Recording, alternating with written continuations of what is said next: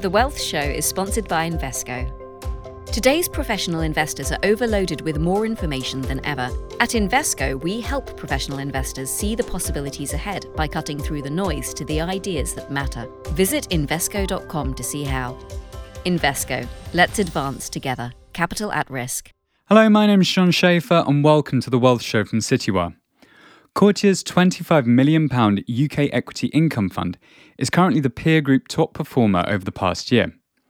The fund has returned just shy of 70%, compared with a sector average of 36%. I spoke with Gary Reynolds, who runs the strategy with his son Jake. He noted that bets on publisher Reach and Royal Mail were a driving force in recent performance, after selling both positions as a significant gain.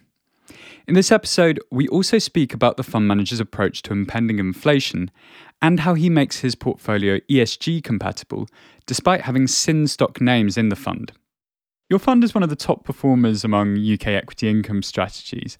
Which positions have driven the performance the most? It has been fortunate for us quite across the board since we launched the fund in 2015. But if you look a bit more recently, Reach had an exceptionally good increase in share price up to August this year when we sold it. So that had risen us about 600% in the year.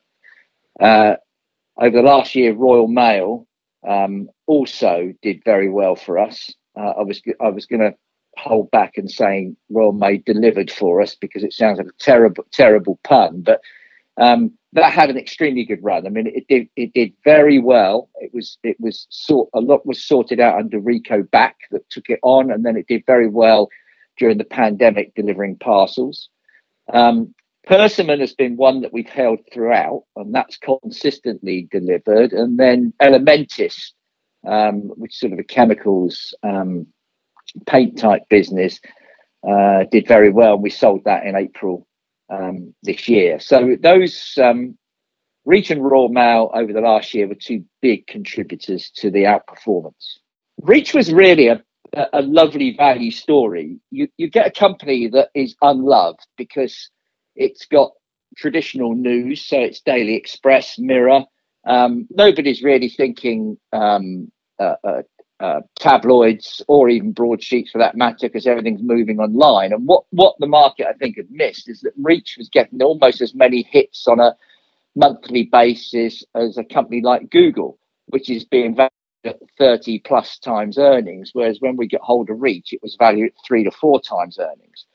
So our logic was this has got core value. There's a core buy-in. They've got kind of an annuity type income coming through on subscription. It's good for advertising. All the same reasons that would make Google valuable should make Reach valuable. And then rather beautifully, the market gave it a lovely re-rating, and we picked up on it. We had to sell it because it ceased to be value by our definition. But it was, I think it was just a realization that you can find some absolute gems without looking for the high growth companies. And this was one of them in the last 12 months. And when you say you had to sell it, what's the sort of cut-off for you? Is it when the PE ratio becomes too challenging for you? Could you maybe explain when you sell? Yes. So PE ratio would get a bit challenging. But that's not the only metric. We would use other things like enterprise value to EBITDA, price to cash flow, quality of balance sheet. Reach actually was still good on a lot of the quality measures, but we have kind of a method of measuring stocks. So if they get a score of over 50, they are value. If they're under 50, they cease to be value. And once that score for an existing stock drops below the 50, then it's going to have to leave the portfolio unless we think that there's going to be a big earnings revision.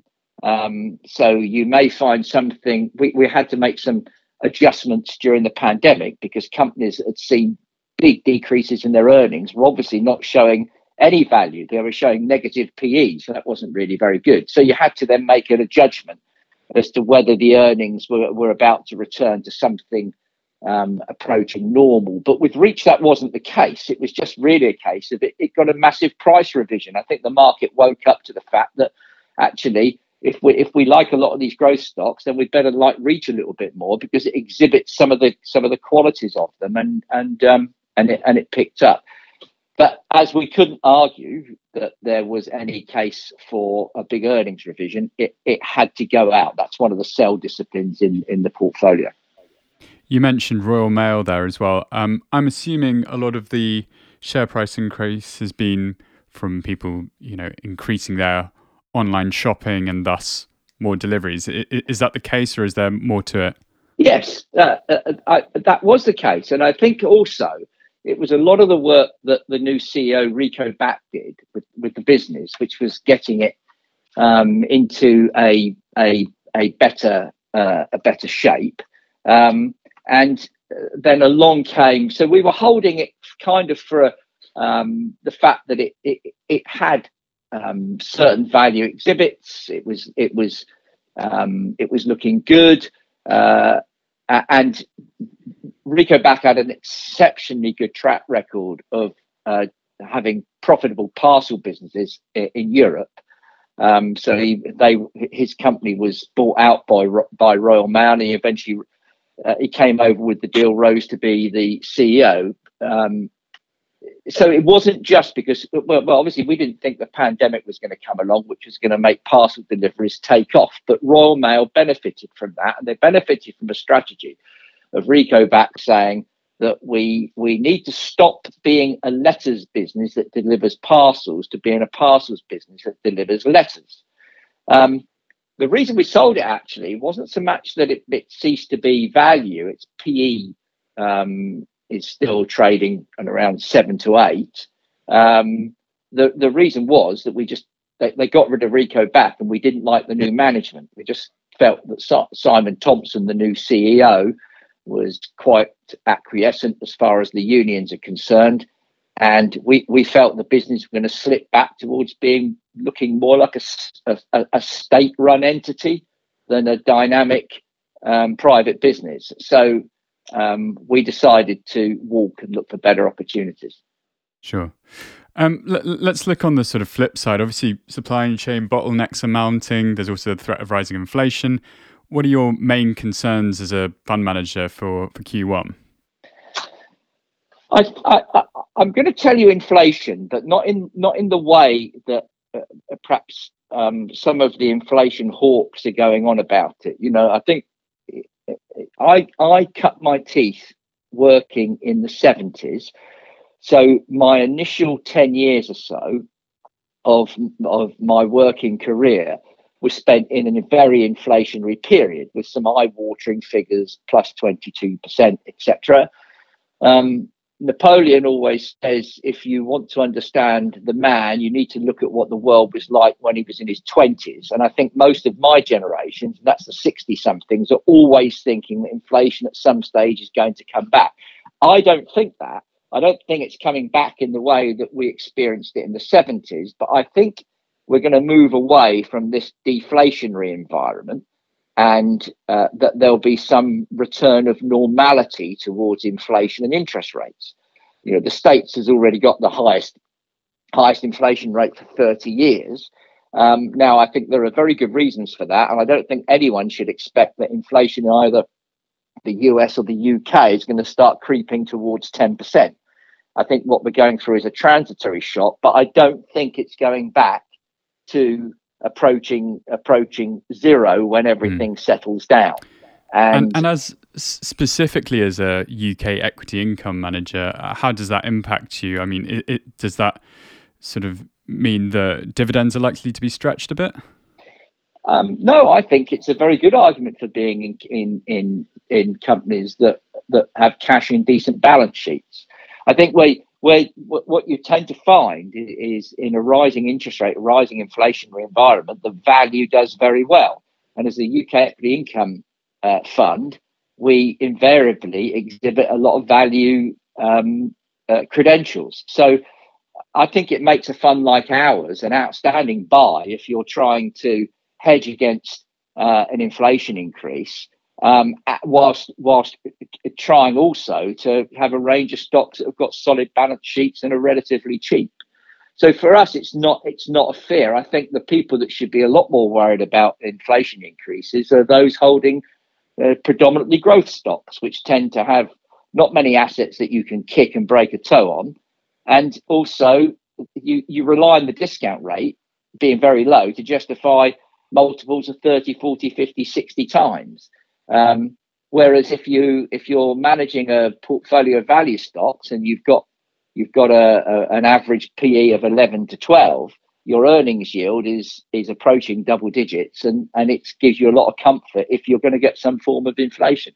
And there's certain stocks that have nice value attributes at the moment. Some of the financials, some of the materials businesses, real estate companies, and they're all going to do okay if you get an inflationary environment. Well, you've mentioned growth funds there, and obviously income funds have largely been unloved compared with growth counterparts. And do you think that's set to change going forward? It will change.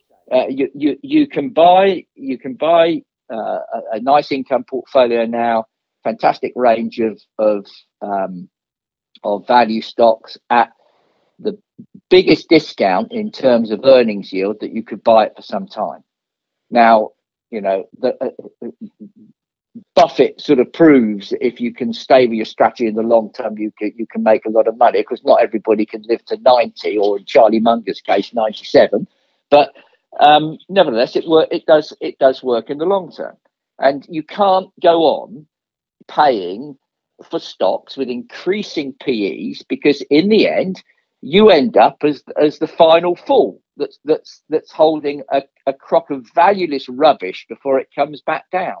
And growth has had a wonderful run, I think, largely because you've had this tech boom and intangibles have been breaking new ground. But it's always something new that changes society, that gets a big value. At one stage, it's coal miners. At another stage, it's the railway companies. Then it's oil. Then it's financials. Now it's sort of tech and communication businesses. If we're having this conversation in 20 years' time, we'll be talking about something else. But my guess is the one thing we would be talking about is why value outperformed growth so drastically over the last 2 decades. And I would be looking back to you and saying, look, John, you can see the margins that we had around that time, and it was a no-brainer. And I think value's a no-brainer right now. Today's professional investors are overloaded with more information than ever, from digesting market and economic data to probing new trends and ideas. At Invesco, we help professional investors see the possibilities ahead by cutting through the noise to the ideas that matter. With a proven past and an eye on the future, we bring the latest thought-provoking investment analysis and diverse ideas directly to professional investors. Visit Invesco.com to see how. Invesco, let's advance together. Capital at risk. I wanted to drill back down into some of the holdings in your portfolio. So you've got M&S as your second largest holding, and its share price has done pretty well recently. Why do you, to excuse the pun, but why do you think it's got its spark back? I think it's rediscovering its consumer base, and also, rather interestingly, finding it's got some younger consumers. So for us, again, we're not going to buy any company unless it features as having strong value attributes. Marks and Spencer's pops up, and I think, well, it's a stodgy old company that's been run badly for a long time. It lost its way as being one of the great retailers of the 70s and 80s. But in fairness, everybody else caught it up on quality and refunds policy and then went beyond it. But our real estate analyst, Matt, is walking down outside the office, and I see him, and he's wearing this stunning looking coat. And I say to him, Matt, that looks great. Where'd you get that from? And he said, M&S. I thought, my goodness me, you're young. Why are you buying at M&S? And then when you ask a few other people were buying at M&S. So here we are with a nice value stock, solid balance sheet, and it's beginning to get its mojo back. It's obviously doing. So well. what do you think they are changing? Because they have been criticised on the fashion side, and I think often it's perhaps the food side of the business that has seemingly done better. Has there been a big change on the fashion side? Yeah, I think. Well, I think that they had struggled to provide a reason for certain segments of society to go and buy their clothes there again. So as a male, it's okay for me. I go online to M&S, and what do I buy? Socks and pants, and that's the default place to go. And my guess is most males would say the same to you. But are you going to get young guys going in there buying a sharp coat or a suit? And I think they'd lost their way in that regard, but they're getting it back again now. And one of the other criticisms you heard a lot from, and this would be from my wife, is that when she was going in shopping at M&S, she felt they were trying to appeal to her demographic, but she didn't want to shop somewhere that was appealing to her demographic. So, and she just felt it was confusing. You couldn't see when one brand started and another one ended. But they seem to have got their sales going again. They've done extraordinarily well on the quality of their food, and that's been a real winner for them with their smaller stores and things, and their deliveries. But I think they're getting back now on the food, and that's on the clothes, and that's a big bonus to an owner. So we wandered into that and then picked up a massive share hike. So that was lovely timing. So at what point did you buy then? I think we bought them about 3 months ago. I'd have to dig those out for you, John. So you've been able to ride the wave somewhat on that. Yeah, we've been enjoying the ride. It's been fantastic for us. Really good. You've made a pretty solid return on your investment in gambling firm Playtech. Why did you first invest in that stock? Our analysts, first of all, it came up as a good value buy, but was quite interesting. So the process we have is the stock is shortlisted, and the analyst is then given the stock to look at, and the analyst is told, find a reason that we can't buy this. So they would have to find something that wasn't in the metrics. It might be they don't like the management. They might think it's a polluter. They might think it's a value trap in which they've got to explain. But effectively, they've got to say there's either no reason to reject or reject the stock. So you go back to Playtech, and when we pick that up, it comes up with lots of value attributes. The analyst looks at it, and as he said, at the time, there's no reason to reject this. It's in the right sector. They're quite high tech.